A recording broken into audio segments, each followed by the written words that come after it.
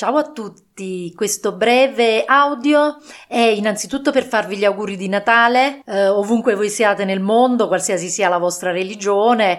Qua in Italia, insomma, il periodo natalizio, o meglio, il periodo che va dalla vigilia di Natale, compreso di Capodanno, insomma, è un bel periodo di festa, di riunione con le famiglie, ma credo che sia un po' in tutto il mondo così, quindi andiamo un po' tra virgolette in ferie. Infatti non ho avuto tempo di registrare in inglese il podcast sulla resistenza, su quell'argomento di cui avevamo parlato con Alessandro Marmiroli, ma lo farò appena torno da queste piccole vacanze.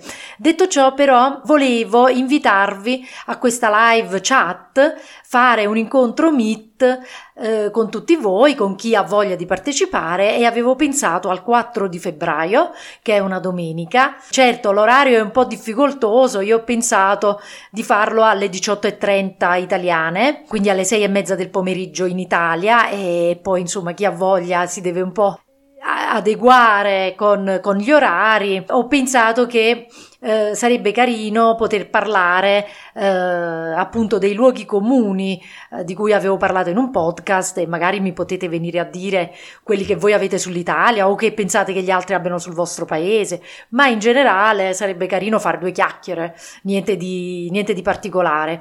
Se avete voglia di partecipare, mandatemi un'email, così io avrò il vostro indirizzo e vi manderò a gennaio l'invito per partecipare a questo Google Meet.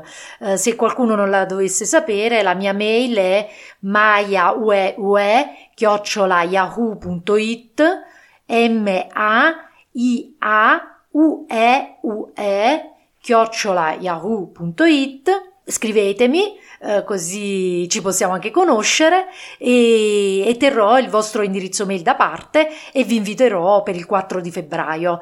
Se non l'ho già detto, era alle 18:30, sarà alle 18:30, e niente, vi auguro buone feste di Natale, buon Capodanno, e ci sentiamo nel nuovo anno, nel 2024, sperando che sia un anno che porti un po' di serenità a tutti noi e a tutti i posti del mondo, soprattutto quelli dove adesso c'è la guerra. Un pensiero va a questi popoli martoriati. Speriamo che il 2024 possa portare dei miglioramenti. Un saluto a tutti, ciao!